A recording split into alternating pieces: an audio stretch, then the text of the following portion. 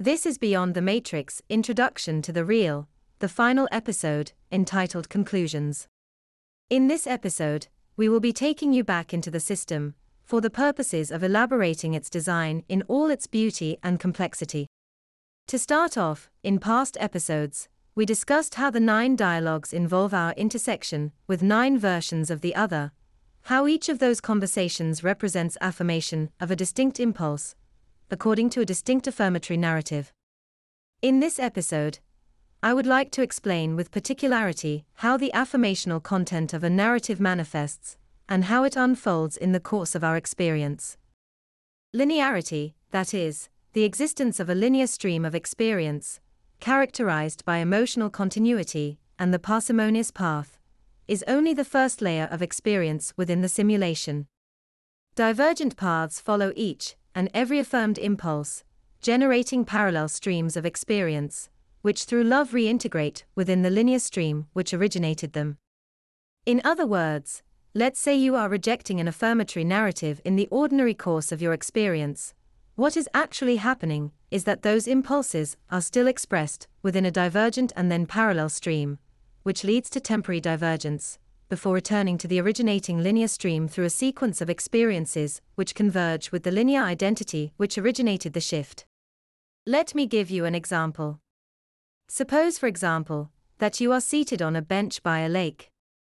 Supposing for a second that you had the impulse to ask out a woman who walked by, but you rejected it. The moment that you refused to express the impulse, in some first divergent, then parallel stream, you not only acted on it, but began a relationship with that person, which went through the full gamut of its expression, until the divergence was eliminated and the linear self is the same as the divergent self. But this goes for any impulse, and appears to act outside of linear time and space, returning the self on parallel timelines to some later event, which joins them. In other words, it appears there is no consistent experience of time. You may spend 4 years in that linear timeline, which returns to the originating timeline merely an hour later.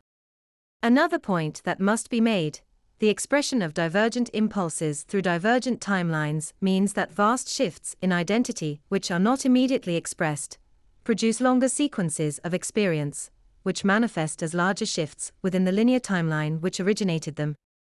In other words, the shifts we see in our self-identification, the flux in our identity, are in fact microcosms of larger sequences of experience, wherein those impulses were expressed and actualized. Love plays a role as follows. It is the affirmational component of a relationship, which manifests in the deepest forms of intimacy, which generates the gradual return of a divergent path to its originating linear stream.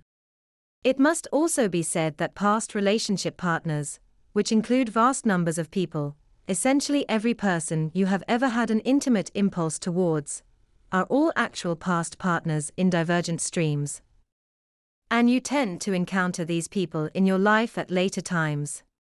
Sometimes these people even remember the memories associated with the experiences that you do not, precisely because in their linear stream they acted upon the impulse, but in yours, you didn't. Thus, the emergence of dissonant consensualities occurs primarily because of the distinct response to an impulse generated by 2 interacting people. Finally, it is also clear that the expression of meaning through writing plays an essential role in the processing of the system of divergent streams of experience.